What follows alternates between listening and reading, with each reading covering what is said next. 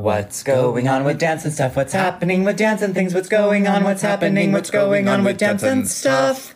Thank you so much, Jay Wegman, for letting us record in your office. And New York University. At Skirball Center, as we await our guest who is going to be putting on a show here. And they have complimentary Dum Dums and Nestle Bite Size. There's Nestle Bite Size, there was Dum Dums. We were offered coffee and a water, but I already brought my own. Were we? Yeah, did you want one? No, because I have my we can step Chinese out when royal milk tea. When our guest comes, we can do a quick refresh and maybe get some water. So I was in the middle of telling you that, so ladies, gentlemen, and other, first of all, right away, we have a new video up of the Dance and Stuff show. Highly recommend. There's 2 special guests on it.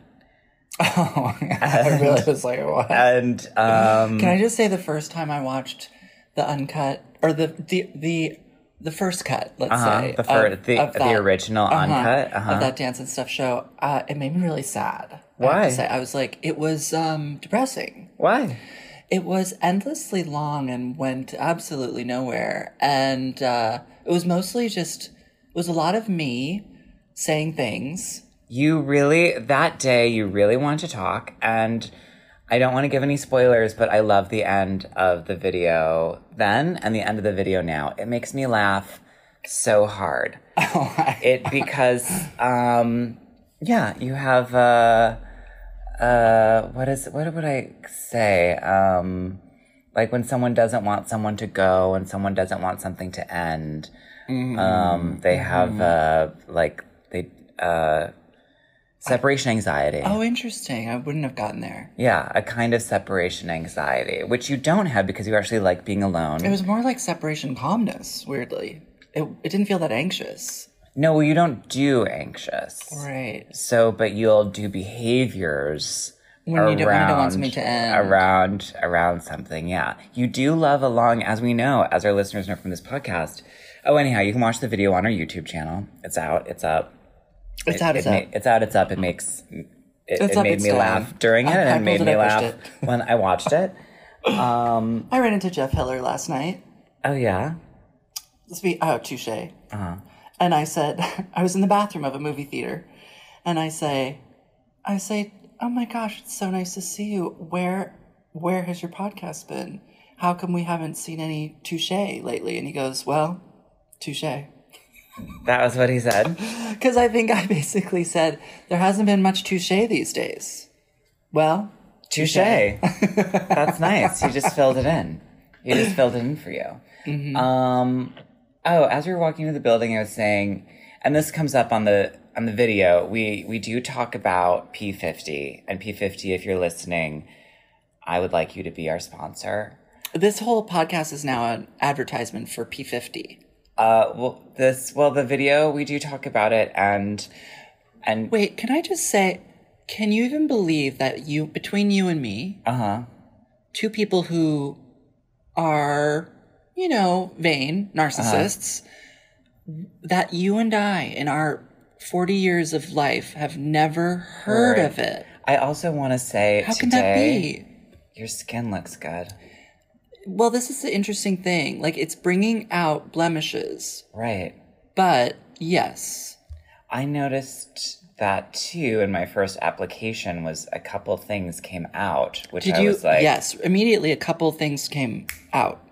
Yeah. Did you immediately feel that, like, the texture of your nose changed?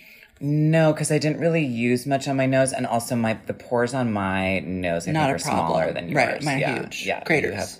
The sort of tingling, burning thing they talked about, I didn't really have so much of that. Nor I. I was really I don't think my skin is that sensitive. I've lived in New York for over 20 years. I go down into that subway and probably get rinsed with chemicals, daily. I'm definitely, if you live in New York... So the controversial thing with P50 is this phenol thing, right? So anyhow, yesterday I go to Rescue Spa. And I would like Danielle, I believe that's her name, to be a guest.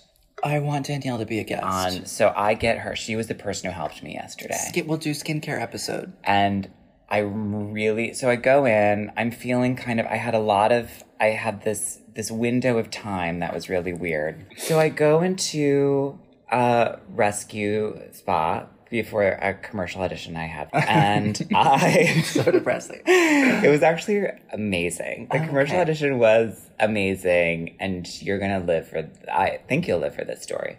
So, I go in and I see the woman who helped you. I'm pretty sure. She has a Russian accent. And she goes, Daniela, you help him. This woman comes over to me and she's like, hi. And it's one of those instant New York connections where you're like, I love you. Mm-hmm. And I'm like, I tell her a little bit about what's going on with my skin. And I was like, do you really think P50 is that great? And she said, if someone came in here and they said, I'm just going to buy one thing. I can't believe our podcast is an ad for P50. I would have it. I would tell them to get this. Mm-hmm. So I ask her some questions. I ask her how to put it on. She does the whole thing. She shows me the whole thing. Mm-hmm. And I'm like, so my friend got it without the phenol. And she goes, you should get it with the phenol. And I said, and I go, well, but what is that? And she's like, phenol isn't, and I loved this response. She goes, it's in many of our household cleaners. It gets used frequently by us. And she goes, and it's in throat spray. And I said, you mean like Chloraseptic? And she goes, yeah. And I said, oh, I've used that a ton. I will absolutely put that on my face. She's here. Our guest is here, taking a pause. You've been around Reed very frequently. Yeah. In proximity. At other shows. At other shows. It's just, you know what, I paused it and then I just pressed play again and I'm just like, we'll just have it keep going because I know we have you, we just have like an hour of your time because you're currently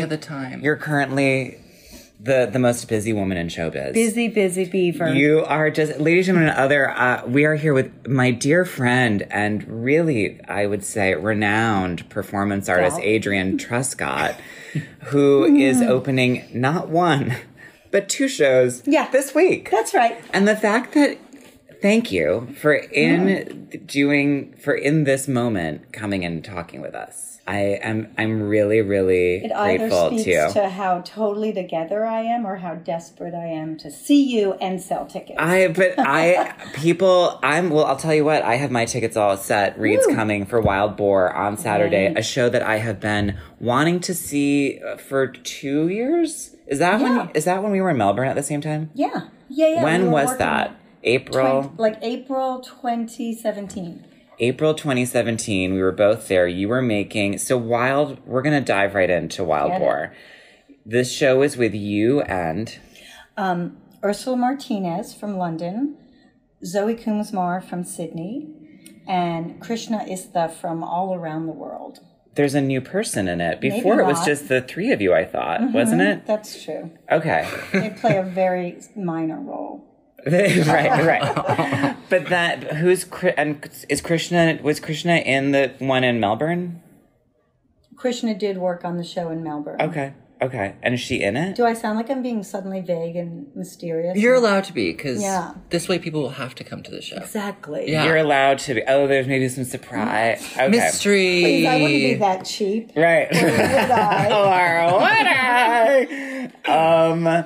So, and you were all in development of it way back then in the spring of 2017, and you did it at Malthouse. We did. Right? Mm-hmm. And what is the show about? The show was about, we all sort of met because all 3 of us, Ursula, Zoe, and myself, were touring in a similar circuit in the UK and Australia, New Zealand. And all 3 of us do a sort of intentional blurring of, forms. Mm. So we all make evening length pieces and stuff, but we also do like Ursula does a sort of burlesque comedy, queer drag stuff. Zoe does a lot of stand-up, some of it in drag. And I, as Baba Sister and myself, would do sort of, and I think we like to do the big shows, but we also like to insurgently scoot into these other places where we're not meant to be and try to do something horrible by the time we leave. Yes. You know what I mean? Yes, deeply. And so we would chat at the artist bars or whatever after shows, and we would find that we were frequently being spoken about in one another's company, in articles and reviews.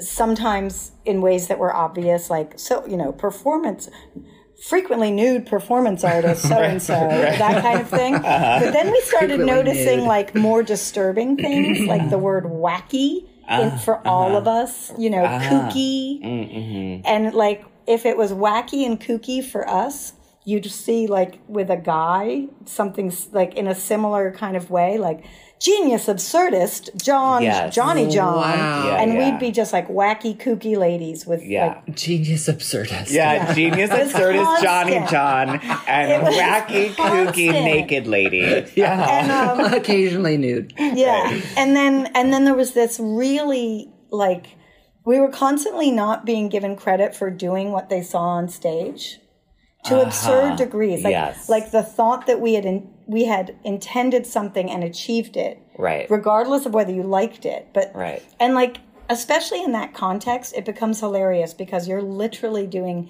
the same show every, like, 30 nights in a row.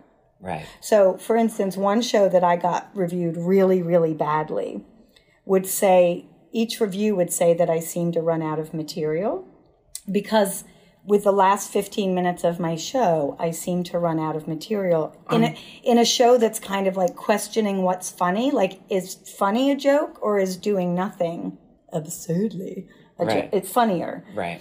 And you're just like, you guys, do you, like, I'm 49 years old. Do you think I got to the theater every fucking night? And accidentally? And every night I was like, material. I can't believe I haven't written anything here. What a ding-dong. I really should have thought of something. And it was like, but it's like real, you know? I deeply like, so one of the reviews that we quote in the show, the reviewer constantly is like, says something and then goes, or did she? Like, or was she?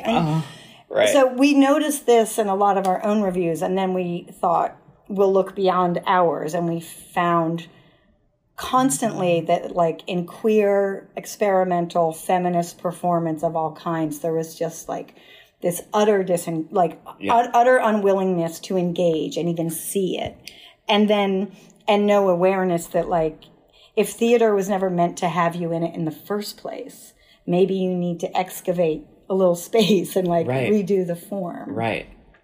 And then, then it gets that fun thing. That's so important. I really want to just pause for a moment on that. That if there wasn't a place for you in the theater and you have to excavate a space for yourself in that. Yeah.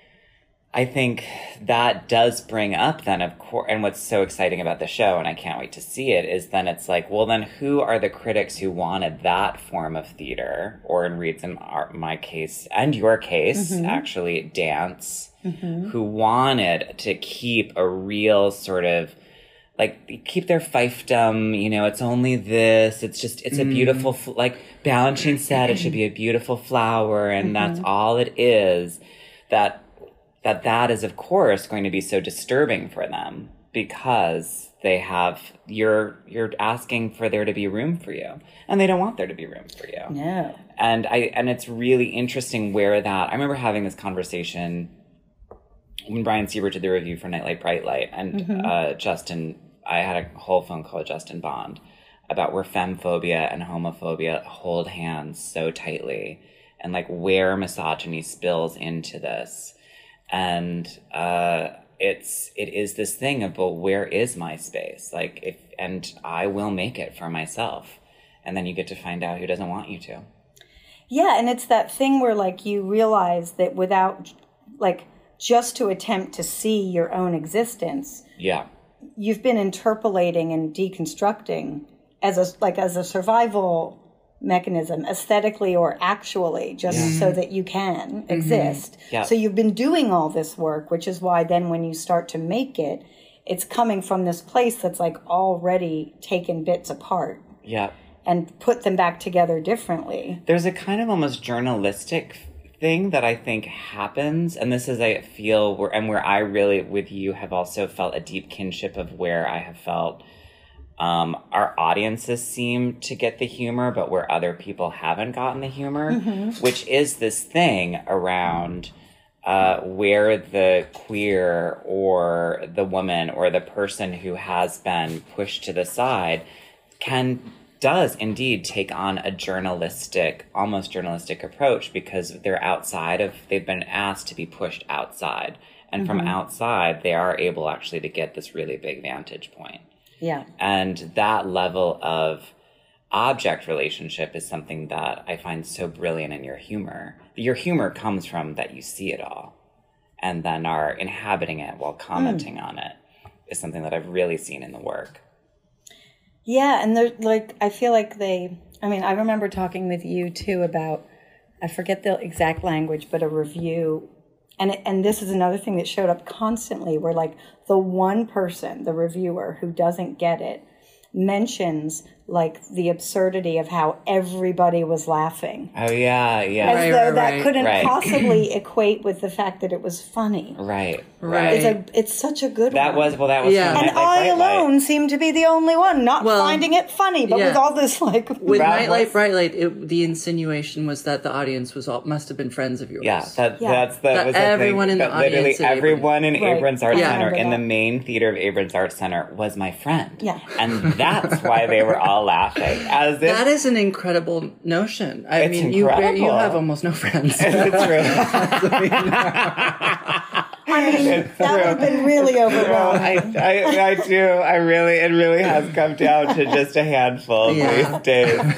But yes, that was really, and by the way, because you and I had texted about like clips or reviews to maybe put in the show. I'll send you that review. I think the friend review is a really good one, where the person is like, everyone liked it because they were their friends. That's so good. It's unbelievable. It was so really preposterous, right? Yeah, yeah. Well, it certainly speaks to a level of rage. In a similar way, one of there's a review we talk about from a piece of Zoe's that's like this.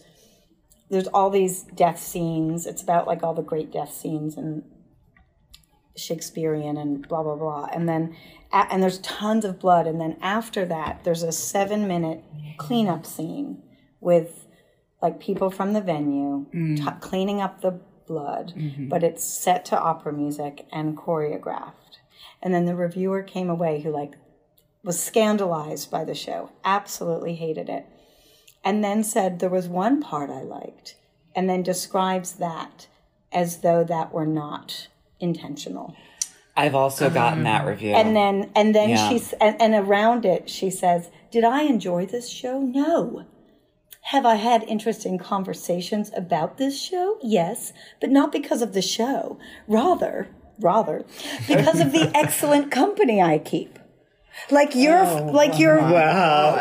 dinner party. You know, you're just like, you don't think the show was maybe meant to prompt robust conversation. Right. It's really incredible. Is that an indictment on her friends? I'm confused. It is a real confusing thing. So Wild Boar it's this thing of, it's the three of you and both, it sounds like, because I haven't seen it. B-O-R-E. Yes. Not the pig animal. No, the boar animal. But the boar, I'm sick because it's what a boar. It's the three of you inhabiting while commenting, indicting on criticism that happens around not only your work, but other work of people who aren't fitting into a more patriarchal, mainstream, heteronormative narrative, etc. Is that correct? Yeah, absolutely. And it's a show showing you at a maniacal depth and pace that we are meaning to do what we do. Yeah. So it's super like Inception-y, just sort of like it keeps folding back in on itself like a prolapsed. Yeah, right. Prolapse, Like that. Yes, indeed. Imagine this. I've gotten all the way up on stage, and I did mean to do this. I actually rehearsed it, and I wrote it, and I choreographed it. I've gotten reviews that have praised, or like in I Want You to Want Me, but there was the younger dancers were praised and but also as if I hadn't cast them and choreographed them. Right. Like Right. As if they'd appeared of their incidental. own accord. Right. It was As if you hadn't intended for them to look young and beautiful. To look young and beautiful, and for that part to look like the young, beautiful dancing as a way to talk about ageism in the field. I mean, it's really, incredible. Well, I remember Alistair Macaulay at a American Realness on my piece to Freedom that had these builders come in, and it was very minimal. Loved that piece and there's this little teapot much. that pours incessantly. It's so incredible. Which is like, to me, the main poetry of the piece. Yeah. Which is because she offers, doesn't she offer Jillian tea? Doesn't she say? Because I remember seeing it at the kitchen. Yeah. And really, because I'd seen the Vow Vow Sisters, I had seen, and I think I'd seen something else, and I remember seeing that piece and feeling, and I'm not just saying this because you're here and we're recording it, I remember truly being like, I've never felt so enchanted, and I'm so jaded. Like, I'm so jaded and so bitter. And he is hard to enchant. I'm very hard to enchant, and whimsy does not work well on me. Oh, whimsical we get called a I'm lot. generally like, no. But I mean it in the best way of like, that there was this poetic and this, for me, this enchantment of this thing with the teapot. But it was also in how she offered it to Jillian and how Jillian's response, Jillian Walsh was in it, and Jillian being like, yeah. There was a kind of like flatness as well to this offering of something, and then the offering went on forever, which was so heartwarming. Oh, that's so beautiful. Anyhow, the teapot. Well, Alistair hated the entire thing. I'm not a good enough dancer, et cetera, et cetera. And then he just said something to the effect of like, but there was one moment that, and it was this teapot, and that was pure poetry or something like that. Like, the language isn't even interesting that he uses. But again, like the woman in Zoe's review, it's like he was smart and special enough to observe the poetry and thus name it poetry. Not that I, as the maker, was smart enough to create the poetry. Right. This like delicate little tiny thing in the midst of all this.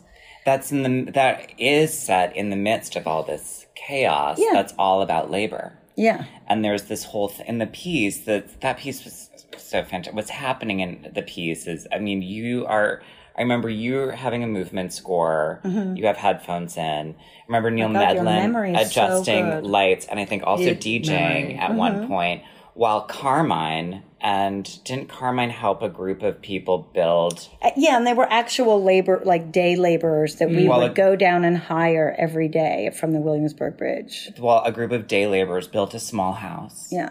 On stage, and everyone was paid the same amount of money in this piece. And it was looking at the various forms of labor, both from manual into dance, which is this other and the manual vulnerability form of being watched while you work, where for us it's intentional, and for these laborers it's dangerous sometimes, because a lot of them were illegal. Well, and also even how they were, and to watch for them to be aware of how they were being watched by this audience. And also when I saw it originally placed at the kitchen, which is then, it also brought up these things about class division and who gets to perform and what does performance mean and performativity and all of these things. It was so fucking brilliant. And that inside of this labor and chaos, and Mickey and Mickey Marr was in it. Mickey Marr's New York debut. Thank you very much. You made him a star. I made him. Did an incredible solo that was so bizarre and kind of was working in all of these different planes of movement. And inside of all of that labor is this one moment of offering someone something that goes on forever. The endless tea. It was so good. So Wild Boar came out of you all looking at these and being like, okay, well, let's really make a piece about and let people know that indeed, yes. Well, yeah, this and then is what I meant to make. Back to your thing about the who as the reviewers don't want to let what they are establishing as this is the form, this is what it looks like. Right. They're also the ones that made the rule like don't respond to your critics. Right. Like that's so simple and obvious and craven suddenly that there's this, because that stupid rule, like, it is wrapped in this sort of aesthetic authority that you should therefore be like, right, if my work can't speak for itself, why would I speak for it? But that's actually like, who made good that criticism is so brilliant. It's so generous about like connecting an audience and work. Right. And then because we're known as like rule breakers, whether it's drag or something goes in your body or comes out or whatever, we would just like, well, then we would break that rule, wouldn't we? So we're just going to break it, like really smash it and just respond to the critics. So the entire text is found text from criticism.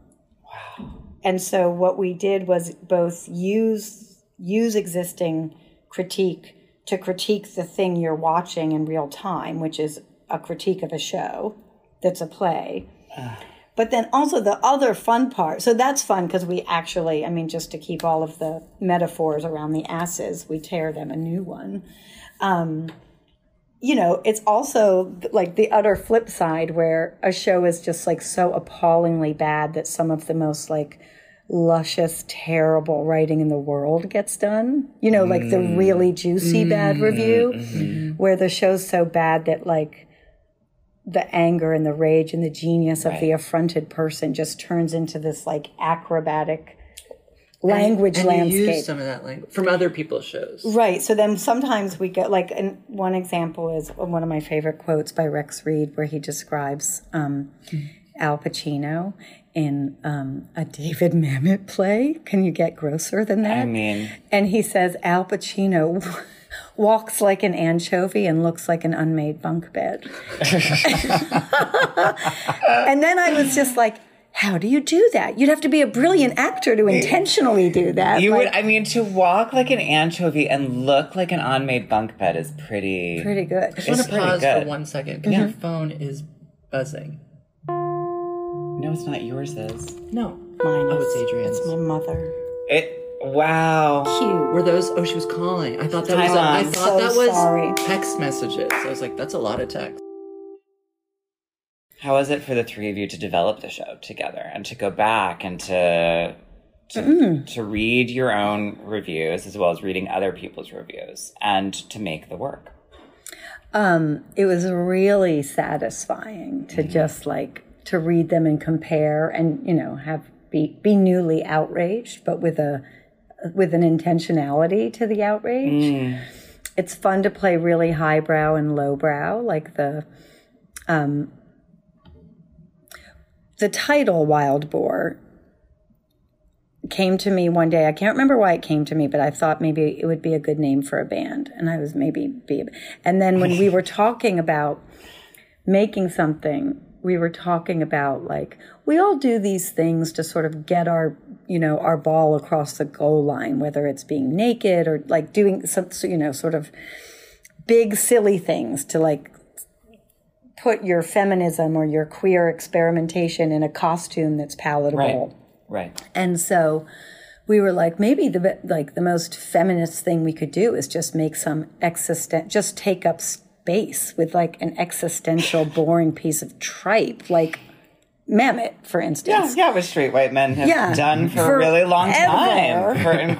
And then it was like a moment where I felt like we all knew we were the right trio because Zoe and I had already begun some of the research and like thoughts about how to start with the writing, which was weird for me because I'm used to arriving at writing more than like starting from a place of text. But when we decided to do this with all the reviews and Ursula said, I'm just worried.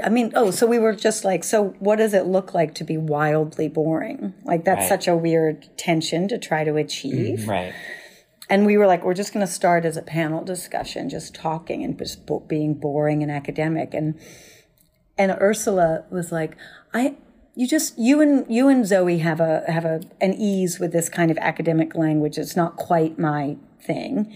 And we were like sort of working around how we could work that out. And then Ursula said, I don't actually want to I don't mind making a piece of theater about being boring, but I don't actually want to be some like annoying, boring upper middle class thing that people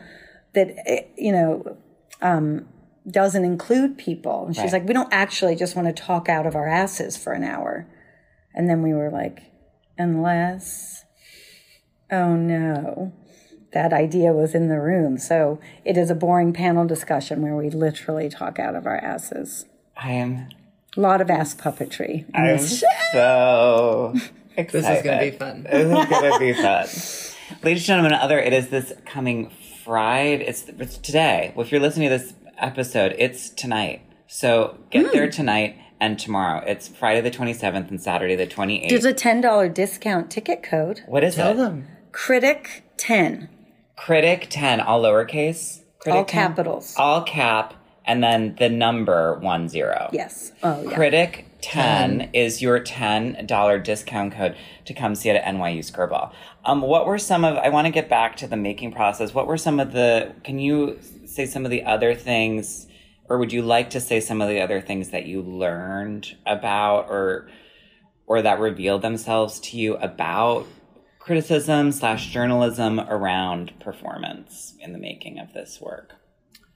Or would you rather people just saw the show and took it away I think from something that? I could say is that one of the refreshing things was how eager the critics actually were to have the conversation now that this show was there. Great. Now that we'd broken the rule and cracked it open. I think part of that came out of the fact that they did have to review it. And it's Right. a sort of unreviewable show because, you could like it, but you need to be as smart as it. Right. As it is when you review it. And if you don't like it, you fear that you're being the Defensive. thing that we're doing in the thing. Right. So some, or being that, right. yeah, and then hilariously, there were some people just gave it the most, they played the same game we were playing in the show in their review in different ways. One person gave us the most appalling review. It just destroyed it with all this really revolting, flowery, something said it was the leftover trash of an ibis at I don't know. It went on and on and on, and then he gave us 5 stars. Oh, that's nice. Yeah. And then there was other people, and they were always, because we've done it mostly over, this is our New York premiere, but It's your United States premiere. yeah. Your New York and Right. United States premiere. These sort of what in England they call public school boys, which would be our private school, straight upper posh English boys writing about the thing. And they would be the ones that would get it so fucking wrong. One of them actually said, isn't it an irony that so we do a thing too where we talk about our favorite bad reviews. Sort of going we are happy to indulge in the fun of a bad review too. And he's like, isn't it an irony that some of the best lines weren't even written by the makers? And you're like, isn't it just? You know what I mean? And then there was that kind of I cannot see past my privilege. I don't know how to. Yeah.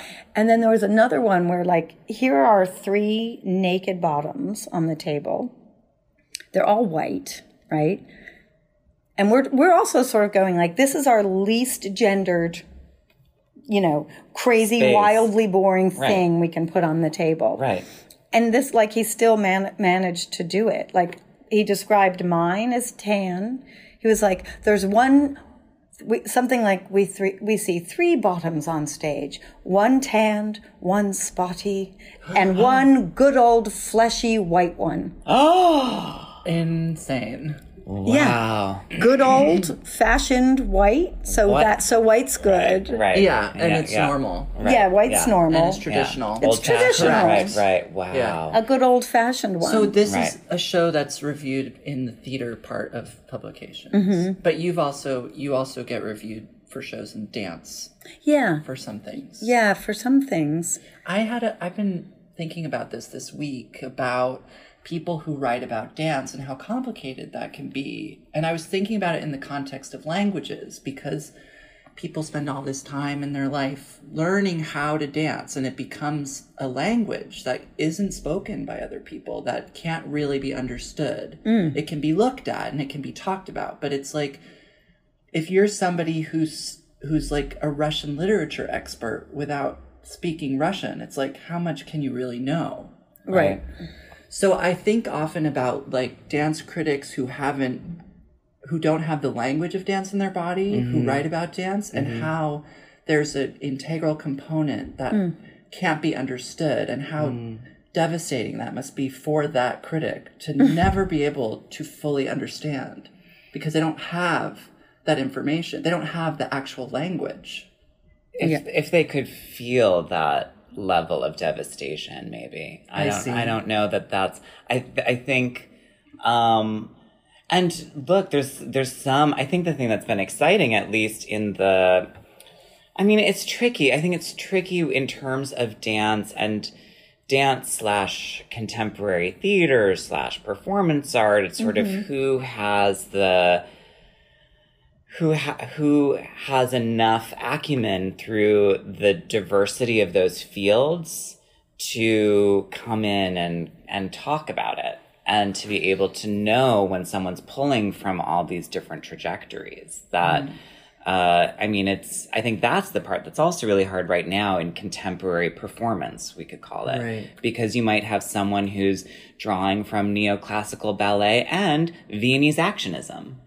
Well, if the person coming in doesn't know about Viennese actionism, and then the other question is, but do they need to know? Right. Should they have to know? And the thing is, I would say no, but then off of that, it's like, then what do they get to say they do know? And then who's the review for? Or who are they writing for? I think is another interesting question. And what also is the point of it? And I think something you brought up earlier, Adrian, that I do think is also really key is this thing of there also being this, where I would say a deficit would be when they seem to only be able to write about the form and refuse to ask why the content is there. They refuse to go along with the question of the person who's made the content, who has a reason for this content. And they are like, well, it wasn't this, so it doesn't matter. It wasn't, my beautiful Balanchine flower, so I want it to go away. Because they are unable to sit with the question of why was this made? And what is this person going through? And I think that's the thing, too, that especially gets into the political landscape of performance. And there's a divide of some people are like, it shouldn't be about anything personal and it shouldn't be about anything political. Right. And it's like, well, if you feel that way and you want it to just be about, again, this sort of like these dances for the kings, the dances for the king, really, then stick to that. Stick in your lane. And but what is exciting is I do think we do have some critics who are, I'd also say, are more journalistic in scope, who are actually interested in and understand that the personal is political. Well, and that's like using the word journalistic is so clarifying, because a journalist asks questions. Right. They don't assume they know the story. They ask the questions, and a critic criticizes. Yeah. I mean, there's like a journalist has to approach something and interrogate it and ask questions, and they don't even know the answers, which makes them have to ask more questions to get to it. Right. Whereas a critic, there's like this other, I would say, very like cis straight male, Don Draper kind of like, I sit back in my chair and you come to me, and I'm not, if you don't come to me with something interesting, I don't lean forward. I just dismiss you from the office. Which really ties into Dances for the King. It really does tie into this thing of, well, it has to have this this sheer entertainment factor to it, as well as a real, again, it goes back to this thing of only an ability to talk about their known forms, as well as what I would also say. It's like the forms that they feel not only comfortable with, but that they feel comfortable with because those are the forms that make them feel comfortable. And I think that it's also this thing of the artist that is looking to, the ways in which I have felt kindred with you of the use of humor to ventilate difficult subjects. That is a place where you can see the relief it gives people in the audience, but that can be really off-putting for someone who also doesn't want to bring up questions around abuse or trauma, because they don't even want to consider abuse or trauma as something worthwhile to look at in performance, as if theater doesn't come from catharsis. Right. And that reminds me of when we were both at... as something to have for catharsis. Yeah. You were saying? When we were both at Fusebox this year, festival in Austin, I went to your panel discussion, and the next day, or the panel discussion you were part of, where the three panelists spoke about comfort and discomfort a lot. And then the panel I was on was about like women and comedy and performance. And right. There's a real trend on that as a panel topic. But we were all kind of talking about using comedy to like using comedy to undermine comedy and do something else with the tension in the room and all of this stuff. And I really came away from that week in Texas thinking about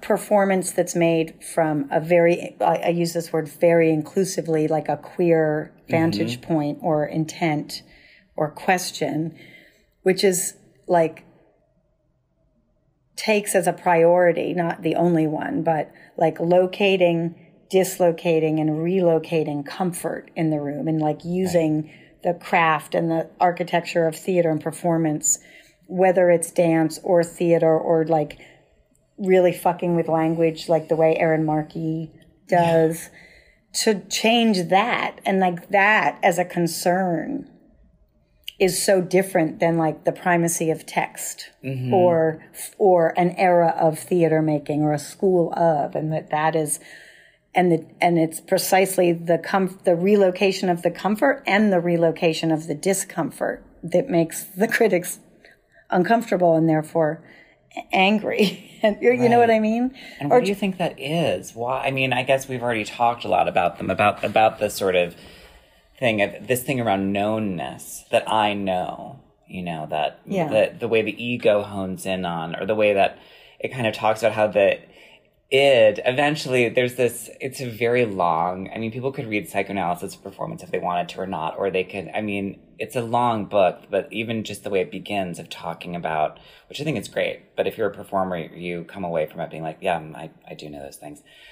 That if the artist disturbs some people in the audience too much who are very specific in their knownness, who need to feel they know everything, that the id circles right to the superego and the superego circles right back on the id. They become the same and the rage just goes up. Oh. Because they're feeling, their rage level just goes through the roof because the thing around what they've known is too troubled. And that is this thing around where, from a journalistic standpoint, can there be questions around it? Right. And I think we've talked about this before a little bit, but I'm not sure like if we need to hold critics accountable to know everything. I mean, they can only arrive at a show and know what they know and have the experience that they're having. Totally. But then I think you're right in that there needs to be questions asked as opposed to just indictments made or... Right. Well, and Wendy Perrin brought up this really interesting thing years ago about also why bring out machine guns and like all like heavy extreme artillery on work that's also purposeful, that is like looking to go into very vulnerable terrain. So that dyad as well, I think, is really interesting, of like an incredibly sort of violent reaction to vulnerability. And I think that also brings up some really interesting questions that are then very personal, I would say, to the writer. And this was something that we were talking about at this other panel thing at Gibney the other night, but like assessing work, especially ephemeral work, as whether or not it succeeds or fails and what those two words even mean, which also speaks to like when you bring up like what do they know, what should they know, what are they allowed not to know? But like if you if criticism and critic didn't have to do with authority, but rather curiosity, then they would enter into the work by going, I was completely disassembled by this piece. I had no idea where I stood on the earth, and that was magnificent. You know what I mean? Like, well, and how like life, because we don't know. And if the artist, or at least how I viewed, or the art that I have really loved, is art that has felt like it's given me a broader vantage point, or it's opened me up to something. It's expanded my view, and thereby helped me in my life with how much I want to know. We all want to know, of course, but that's how the species are. It's all animals want, safety, security, but a bigger life gets bigger by the mind getting to open and being able to hold more of what I don't know. The other show that you're speaking of trauma, and the other show that it really is redoing. This is a totally different conceptual thing around asking for it. So I originally saw Asking for It, which, I mean, I could just cry right now talking about how brave that work is. It's so... and I explained it to my students this past week. I've told my students to try and come and see both of the shows if they can. But to do a stand-up... the form, we could say, I'm putting that in quotes, is a stand-up show. And the content is rape. And you do it bottomless. And the ways in which my mind opened and the amount of relief I had in it, that also, I feel, helped me hold some of my trauma better, was really big for me with that piece. I'm glad. And I'm sure you get a lot of people who say that. Yeah. What is your venue for that piece? That one is at Joe's Pub from October 3rd through the 13th. But this is a piece you made originally in 2016? No, 2013. Wow. Like, honest, I know that sounds like not that long ago, but it was long ago. Forever ago. It was pre-Trump. It was pre-Kavanaugh. It was pre the broader understanding of Me Too. Right. And Weinstein and all of that. Yeah. So in that, I feel like I was doing a show for personal reasons to, like, speak to something that I felt like I didn't hear spoken to intelligently enough in the world. And I suppose that show's intention was like, they don't know. People don't know. Like, they talk about this so stupidly. It's not about outfits, not about, and I need them to know. And so I'm going to get it on a microphone and put it in a form that will be more palatable, that will get everybody in. And I'll just do it. And I never imagined I'd keep doing it for so long, naively. Turns out rape is a goldmine for a comic and a nightmare for a human. Right. But it just goes on and on. But then instead of getting less and less relevant? Relevant. Thank you. No problem. Thanks so much. Literally. I need to remain relevant. The Revenant.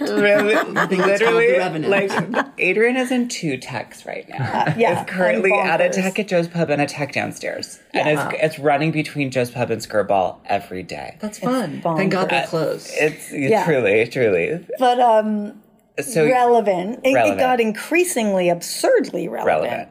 With the election of Donald Trump. Like, that is the apotheosis of the bad rape joke punchline, right? Yeah.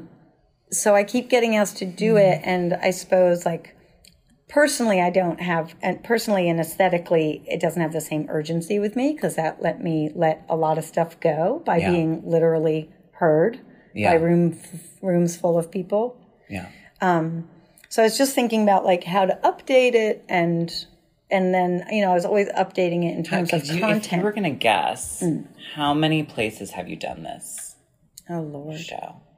How many different venues? I've done it everything from, like, Skirball to a bookshop in Edinburgh to comedy clubs in Queens to would you say a living room. Would you say over 30 times? Oh, God. I mean, over 30 different places, I mean? Probably, yeah. Yeah, I would too. Yeah. I'm really bad at documenting or journaling. Same. probably. Same, yeah. But it's a show that you've done way past hundreds. Oh, yeah. Yeah. For 6 years. Wow. Pretty constantly. And made a bunch of other stuff in the meantime, but this one keeps being asked for. So, like, you know, I was always updating it in content, and then that was always, like, far, quote, easier than I thought. I'd be like, oh, God, I hope it's not stale. Oh, Brock Turner, thanks. Oh, Bill Cosby, thanks. Right. And then I just felt like, how could I update it politically and formally and, like, post Me Too? And I remember doing a show, and it was like, it was weird. I did the show in LA as like an industry show the week the Weinstein story broke. I did the show here at Skirball in New York the day Louis C.K.'s, quote, apology letter came out. Right. So it's really on the nose. It's a gift that keeps on giving. It really does. And it's a solo, which means, as we know, people love a solo. It's so cheap, right? Yeah. There's no set. There's a lot of picture frames. Yeah, it all fits in one carry-on. Yeah. It really does. Wow. So then it was like, formally, what could it do? And then it just felt, and I also learned, you know, I did get challenged, like, men are not the only people who are predatory in this way. A woman's, cis white woman's naked body on stage is a very different choice than a woman of color or a trans person.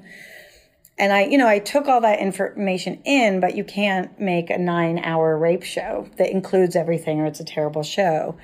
So then it just started to feel like, given all of the questions that we must ask of ourselves around our working community, our casting impulses, our hiring impulses on stage and behind the scenes, it started to feel like, I instead of adding material that I do, I will keep the material and add people and bodies to see politically how that operates, and formally to see how the same material totally transforms on different people with different lived experiences, i.e. me getting on stage naked and talking about Bill Cosby in the context of this show is one thing. Gus Solomons Jr. getting on stage in his divine see-through raincoat in his body and talking about Bill Cosby and that loss and the complications around that loss is a totally different thing. And we didn't have to change any of the text. Wow. And he brings a level of satire that's very different from my satire, as well as a level of authority that comes not only from being an African-American man talking about Rick Ross and Bill Cosby, but also just an older man with more wisdom. And then also, like, for the bodies on stage that are on stage for asking for it, that have penises, you know, what so much came up about their own, and this is like even when they're survivors, about not wanting to upset the people in the audience with the sort of inherent aggressiveness of a penis. Mm-hmm. And it was also like, well, how do we create space for you to be in your own, like, naked, vulnerable body?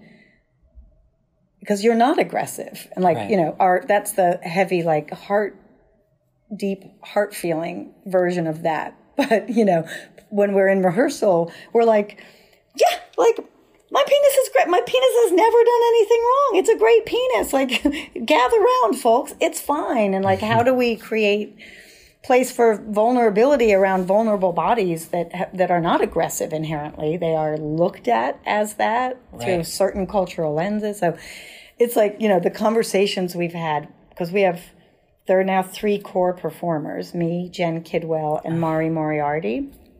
I love Jen's. I know, they're amazing. And then this actress Shamika Cotton, who's just incredible. And then some people are actors doing what I did initially, which was like play a stand-up until I figured out how to actually do it. And now I feel like I'm doing it. Right.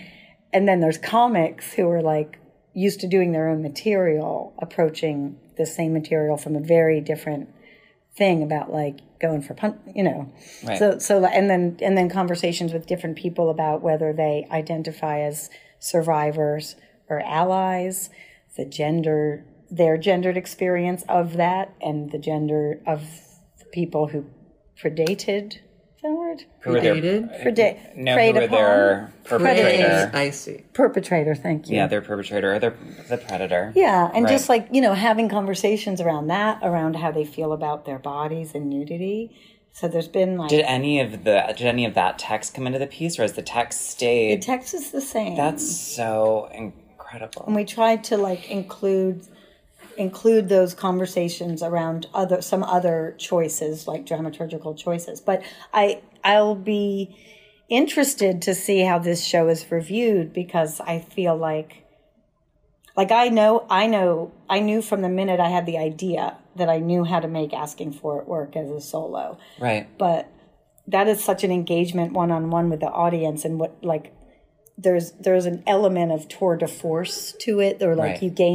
you gain the audience's trust, and that carries them through. But now it's like that trust has to be gained by new people each time they get on, in a way. And I don't know if the reviews will respond to, like, I don't know. I think the experiment of it is really worthwhile as an artist and as a human. I don't know if the show performs as powerfully as the solo, or more powerfully. I don't know. Like, I can't tell yet. That'll be... Well, when does it open?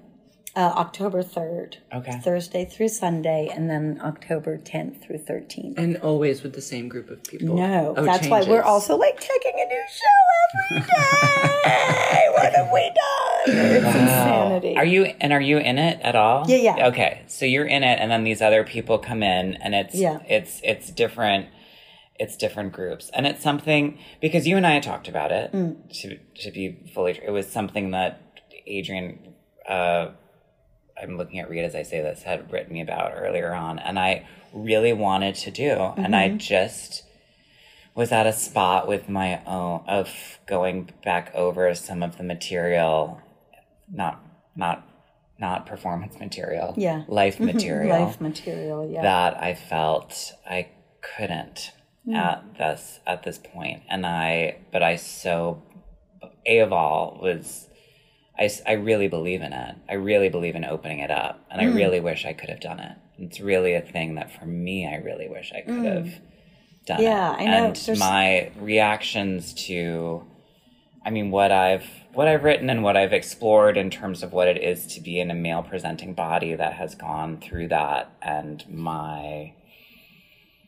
the innumerate reactions and internal triggers that will probably exist for the rest of my life. With that is something that I think there does need to be more dialogue about. And so that you have opened it up, that you are an artist who's made a solo, who's now opened it up to a multitude of bodies on stage, I just think I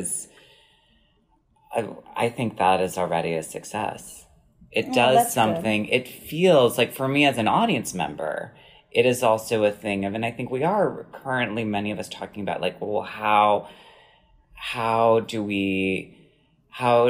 are we trying to help? How many, etc. How does that, and how do we do that? So it really seems on the mark. I hope so. There's definitely it feels like that, like the getting rid of the trope of the lone, brave whistleblower, witness, survivor, actor, whatever that thing is. Like there is a way in which it feels like it's changed. Like that version of like, see me, know what I've gone through, and wish happiness and ease for me is actually feels more like, see me and be aware of me, because I'm tired of this shit. And and it's vocal now. Right. And like, it's not, there won't be a new era of reaccepting that kind of bodily violence. Thank you. The apps, and I think that's the way too that predation works, is to get the person alone, is to isolate you, is to do something to you so that to isolate you from a sense that therefore you feel you can't speak up for yourself, you can't advocate for yourself. And then once the predator understands that it's worked, then they can move on to the next person and keep moving on to other people. So it is this thing of really saying no. That is something I actually wish was in the show. We're making a documentary. Can we interview? Absolutely. No, because I watched that happen this summer. And I actually feel like the thing that I would be interested in talking about is being someone who is asked, who has a body of work behind them that seems like I should definitely be able to get up on stage and do it. And I couldn't. And what is that? And I think that's something imperative too, that I think artists and just humans, I want to understand that like we go through cycles and there isn't some upward trajectory narrative of recovery from violence. Yeah. And that when you deepen into what happened to you because in my personal experience, the safer I've gotten, the more kind people I've had around me, the healthier love and things that have been in my life, actually the lower I've been able to drop down into what actually happened, the more safe I am in my real life. And so then what does that mean as an artist who was making all of this work to keep interrogating all of that? And that I also don't want to, since I have incorporated my predators into me to keep beating myself up, because we know that's sort of the cycle of violence, that if you've been bullied, then you'll probably bully yourself. And how do I not do that? By being like, oh, I should have been, because there was such a part of me that was like, you should be so much stronger than this, Jack, and you should get up on Joe's pub. Pull it together, queen. But my body was like, nope. I mean, from a similar place, differently, in making it, there was a moment, like I had prepared I can talk after 6 years of doing this show quite cavalierly about all of it. Even the deeply personal parts of being a rape survivor. But, so I thought I had schooled myself about like what to release, that like, there'll be this part and this part I feel like I as the author maybe would keep, and then just silliness, like that's my favorite bit, but I should give that to someone else, So and then in that way that like you just keep discovering your layers of trauma. You don't get to just discard them, you get to discover them. Right. And was realizing that like in, not so much with the performers, but in sharing some of the creative control with like director and producer and that kind of thing. Like something happened that seemingly had nothing to do with rape or anything like that. And I was like, oh, I am triggered. I should get out. And I was like, I can't have this conversation right now because I will say all the wrong things. Let me sleep on this and talk to my shrink. And it was just like, even though it was a fairly gentle and intentional loss of control, I was like, oh, this show is literally about me regaining control over this period of my life and having literally using what I know to craft a way to put it back in the world on my terms. And so even though I had invited and welcomed like Ellie Heyman, who's a fantastic director, in to help me help me unpack this, because I'm probably way too close to it to figure out how and when and where the other people who are gorgeous and jump in. But so something that just seemed like, I don't know if that's the right moment. Suddenly I was like reminded about what loss of control, referencing a moment when you had a loss of control that really mattered. Yeah. And was like literally called my shrink and was like, I need a double session. I know something's happening because of you, because of going to therapy. And, deeply, and I think but if you want hilarity, I deeply relate to that. And I think there's also something really fascinating to me too about control and about why do live performance when there's so much that's becomes out of control in that way? Mm-hmm. That I think is really a kind of incredible, that I'm still unpacking. I mean, it was so much when everything is imaginable, that was what I was trying to unpack in the end, was this thing of how to make a score for myself and text that would put me out of control in the way that it was, in the way that that bullying sector of my life was out of control. And then, unfortunately, that ended up happening in Montmartre and Austin, too, where it's like now that way of feeling, oh, I've made these things. I happen formally inside of them. The content's there, but those feelings are so intense. So asking, and is it just called asking for it again? It's called still asking. Still asking for it, which is going to be. But it's still funny, even though we just talked about all this stuff. It's still funny. Well, yeah, and that was the thing. And I think that when I saw it, the way we laughed. I mean, the cereal. I'm not going to say what the cereal joke is, but the milk and cereal joke is. So dumb. I was gagging. So dumb. I was gagging. I was coughing. I was laughing so hard. And what humor can do is, again, help get some objection, like an objective. Like there's a way to, so that the noose of this violence doesn't get so tight, and that also you get to have the humor back. I remember Viv also saying, Justin Vivian Bond saying to me once about when we were talking about bullying in all sectors of life. Which is, well, if they're not taking you seriously, why should you? Yeah. And this thing of, and that helped me so much in terms of letting go of that and helping it open up. And that's something that I've seen so much in your work, Adrienne. You're such a genius. And you are. I'm a genius absurdist. You are. And you are fucking brilliant and fucking kind. So are you both. And I love you so much. And again, thank you so much for coming and talking with us. My pleasure. Thank you. That was incredible. Thank you. Everyone, go and see Wild Boar and go and see Still Asking for It. And you can find Adrienne Truscott on Instagram at Mrs. Like MISSUS, like I'm Cockney or something. Truscott. And a website. AdrienneTruscott.com. Wow. Yeah. Don't think I've updated that anytime recently. Well, and how would you have time? You're in 2 techs. Yeah. And I'm going to see you this Saturday. Yeah. We're so excited. I can't wait to see you, and I can't wait to meet your cohorts. Me too. Yeah. Okay. All right. We love you. Thank you.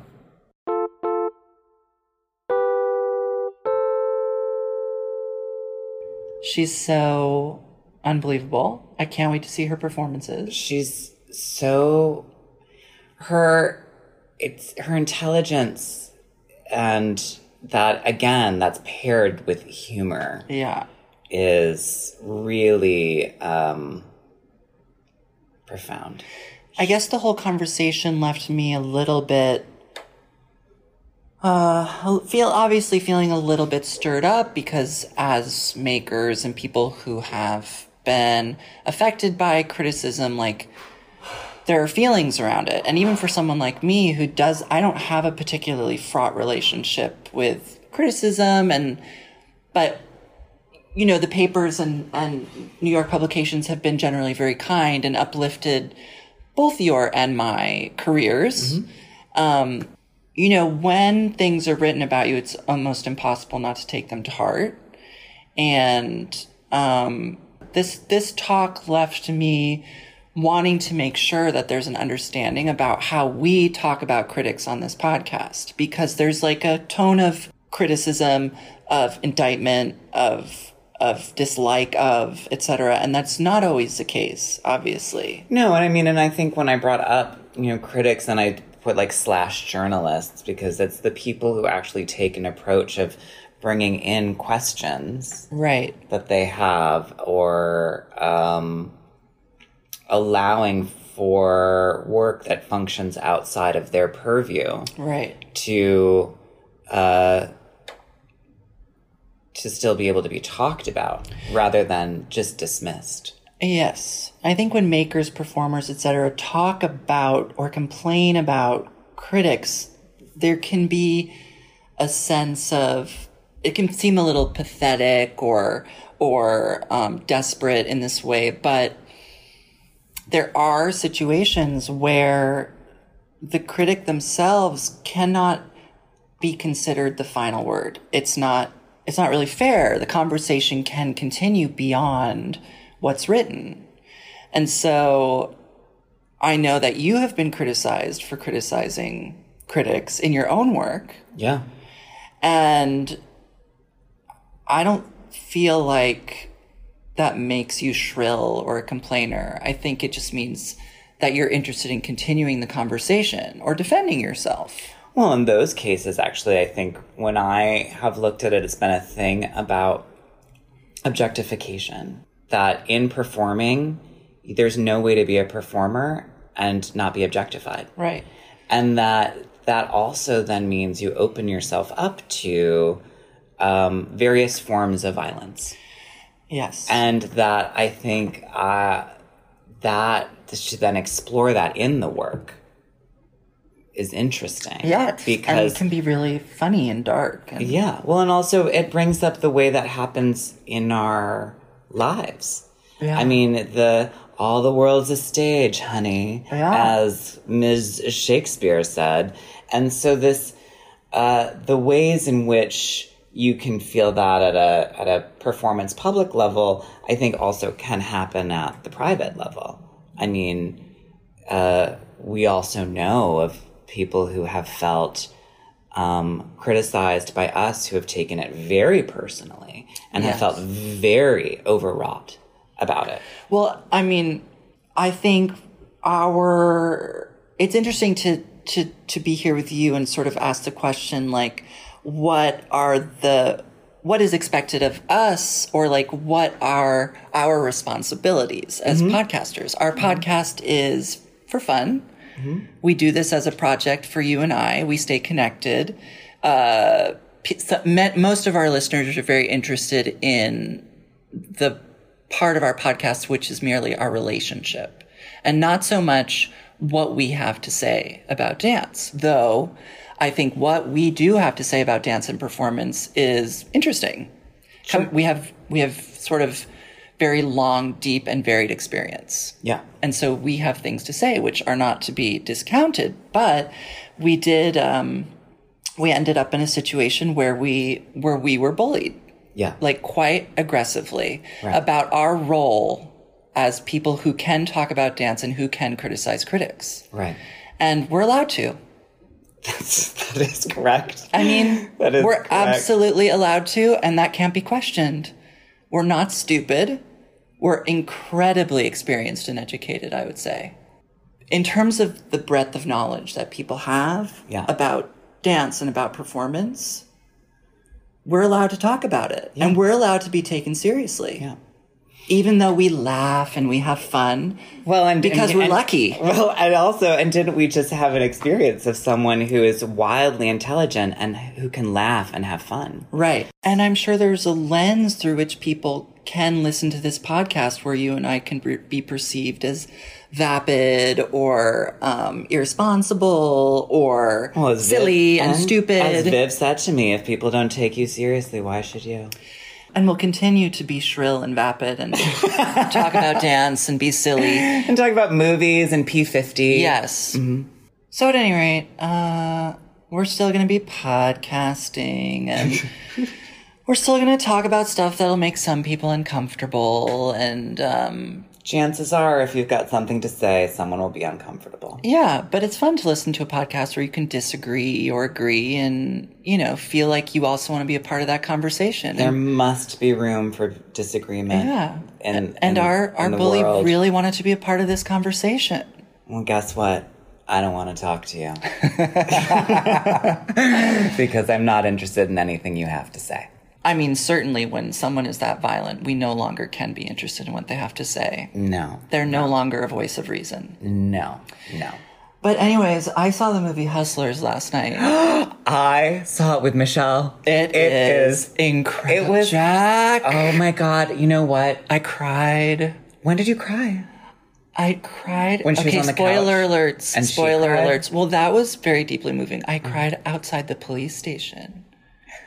When they had to separate. Yes. Here's what I want to Because say. it was really, there was so much love. I really hope J-Lo gets an Oscar. I know. Constance Wu and J-Lo. I have chills. I know. I have chills thinking about it. It is when J-Lo first came out to do her first dance. I couldn't believe it. I was like, at first I says to myself, looks like J-Lo. And then I was like, it is. Except you can't believe how incredible she looks. She's 50. It's insane. And she did that routine herself. I know. Did you watch the video of her learning and everything? I just could see it. It was her body. Like, she got bruises from learning on the pole and everything. When she's teaching Constance Wu how to do the different pole moves, I couldn't. J-Lo gives such a phenomenal performance in this movie when she threw Constance Wu onto the ground and grabbed the phone out of her hand. Oh my gosh. Hook. There's so much sort of depth to this movie that, in a trailer you'd think, oh, this is like a fun movie about strippers. And it is much, much more than that. It's about survival and misogyny. And it's also about friendship. Yeah. And it's also about the financial crisis. Yes. And men who got to get away with it and women who didn't. I mean, the way that it framed that as well, of that all of these finance men get to get away with robbing the country. And this is a movie where every person in it is clocking in an incredible performance. Incredible. Cardi B teaching her how to do a lap dance. Oh my God. Keke Palmer running away. No, and running away. Keke Palmer getting too much champagne in her mouth. It was. Wait, who's the girl who throws up? I don't know, but time? she's also incredible. She was incredible. Also, the cocaine girl from Handmaid's Tale. That's who she is. Yes. The freeze frame on her face. The director is, I want to say, I don't know. Lauren. She wrote it as well. So, guess who it was who passed on the movie? Who was originally was going to direct it, and so then it got to go back to a man? Question mark? Scorsese. And he was like, no. And so fortunately, it got to go back. Thank goodness. To a woman. To the woman who wrote it. So look up her name on your phone. Okay. It's really... Because we're going to celebrate this person. She was so... It was so... that. Also, what about just when the Lorde song plays and we're just following J-Lo for a while and Juicy? Her name is Lorene Scafaria. Right.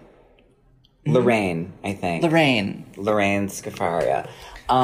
It was when it's following J-Lo going to the ATM and that Lorde song's playing, and you think it's going to shift when the music shifts, but it doesn't, and you just keep on her. The steady cam work. Amazing. The part where Constance Wu gets home from the bad night and runs across the street to her neighbor. Oh my goodness. Long shot. Incredible. And then goes to the school with blood on her blouse. I'm absolutely sure that this is my favorite movie of 2019. It's really, really good. And you know what? I would go see it again. Me too. Maybe we should go see it again. I would see it again. The scene with Usher. What's your name, baby? And also thinking about J-Lo and Usher shooting it. J-Lo's dress in that scene. J-Lo. May I go that way? God, if you're out there, please help me. J-Lo has appeared so sporadically on film and then recently has just been headlining like a police drama on network television. Right. Suddenly to take such a star turn in a huge movie is, thank God. It was really beyond. Really, really good. Yeah. Really good. Yeah. Yeah. Loved it.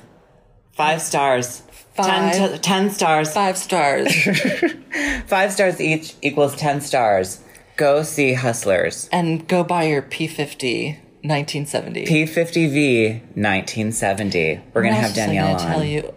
Oh, Danielle, the facialist. Esthetician? I don't know, but I really love her. Wow. I really want her to come on the pod. Are you going to the Anna Tracer shows? No, you're going to be at school. I leave tomorrow. Uh-huh. I leave tomorrow to go back up to school. Are you going? But I will be at Wild Boar on Saturday. I saw Jules. Oh. It was lovely. It was great casting. Megan Fairchild is really something in Rubies. She really like finds things in the choreography that you never saw before. Sarah Diamonds. Oh, it was so important. Yeah. I'm just so stupid when it comes to her. It's crazy. But it was really, she listens. She really listens. Let's go see, are they going to do Stravinsky Violin Concerto? Not this season. Russell and Sarah. It's important. Are they cast again coming up? In anything together? No. Is Jules done now? Jules is done. Okay. It'll come back. It always comes back. Yeah, it always comes back. But, what should we go see together? Up at City. I really just want to see Stravinsky Violin Concerto when it moves. It's not happening. Those aren't happening. Well, then, I don't know what to say. Oh, they're doing Serenade in Love, conjunction with something good. I hope it comes to me. It's not coming. It's not coming. Symphony in C. No. Shoot. Serenade and something. Shoot. I'm so sorry, but it's a great program.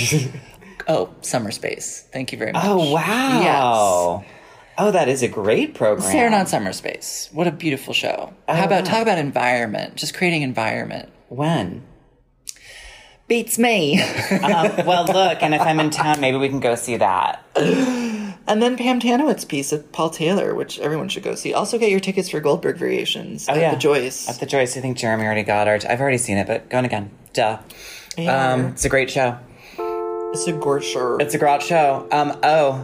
Beth Gill had her baby. Oh, no. So cute. I want to see it. Cute. Well, I'll show you. We're going to end the podcast now so I can show it to Beth you. Gill. I was thinking of other choreographers who I love so much. And I'm as so people know, I'm glad obsessed we with got Beth. off the topic of critics. It was stressful for me. Okay. Well. All right. Well, ladies and gentlemen, we loves you. We do loves you.